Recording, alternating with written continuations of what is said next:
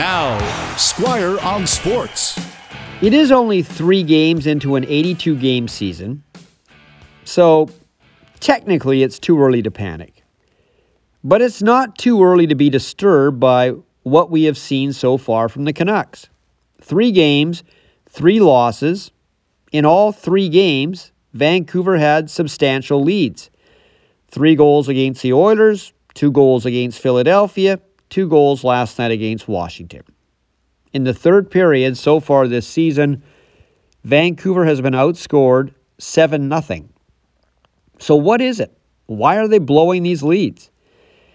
Well, they do have some injuries on defense, most notably Tyler Myers, but it's not like Tyler Myers is a Norris Trophy candidate. It's not as if Quinn Hughes is missing from the blue line. The Canucks are playing very loose defensively. That was really evident in the third period last night. And that's not just the blue liners. That's not just on the defense. That's the forwards too, coming back and not playing hard against the opposition forwards. Guys were allowed to skate right in on Thatcher Demko. Goals scored in close.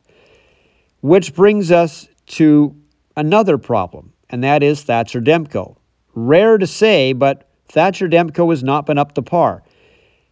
And quite often we have seen Thatcher Demko bail this defense out because the Canucks in the last few years have not had a good defense. Going into this season, that was the knock on the Canucks. Yes, they can score some goals. Yes, they have good young talent. They normally have a good goalie, but they're not very good defensively. So a lot of it rests on the shoulders of Thatcher Demko to bail the defense out. And he hasn't been able to do it so far this year.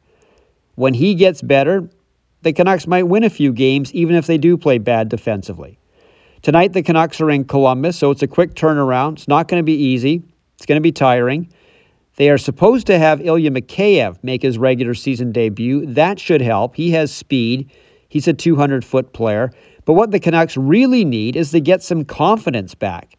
If they take the lead, they got to believe that they can hold that lead. And when the other team scores, they can't fold like a cheap tent. Squire on Sports on 980 CKNW.